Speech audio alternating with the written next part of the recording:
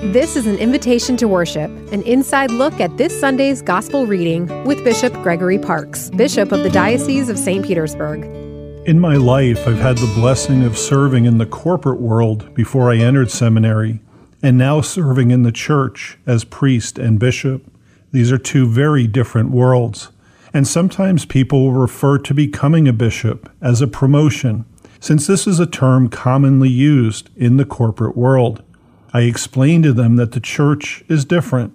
Rather than looking at it as a promotion, it should be viewed as being called by God to greater service to his church.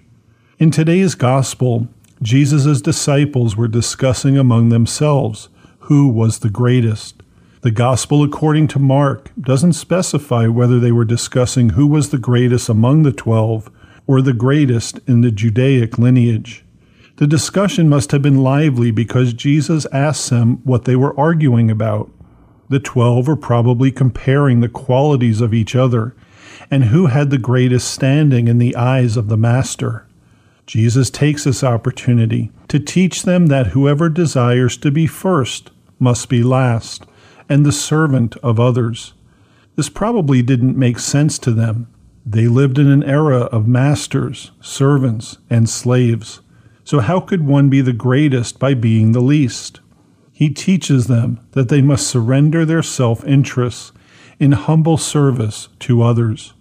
Our world today encourages people to climb the ladder of success for status, titles, money, and fame, all while forsaking others along the way. Then, thankfully, there are some who lead by serving, going out of their way to help their fellow workers, and pitching in where they're needed. They guide the team in a direction with gentle authority and care for others.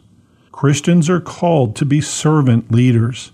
We strive to serve our community, and we lead others to Christ through our living witness of faith, prayer, and action. Ask the Holy Spirit today to grant you the courage to serve others with love and compassion in imitation of Jesus Christ. I'm Bishop Gregory Parks, inviting you to worship with us this weekend. To find a local Catholic church, visit tampabaycatholic.org.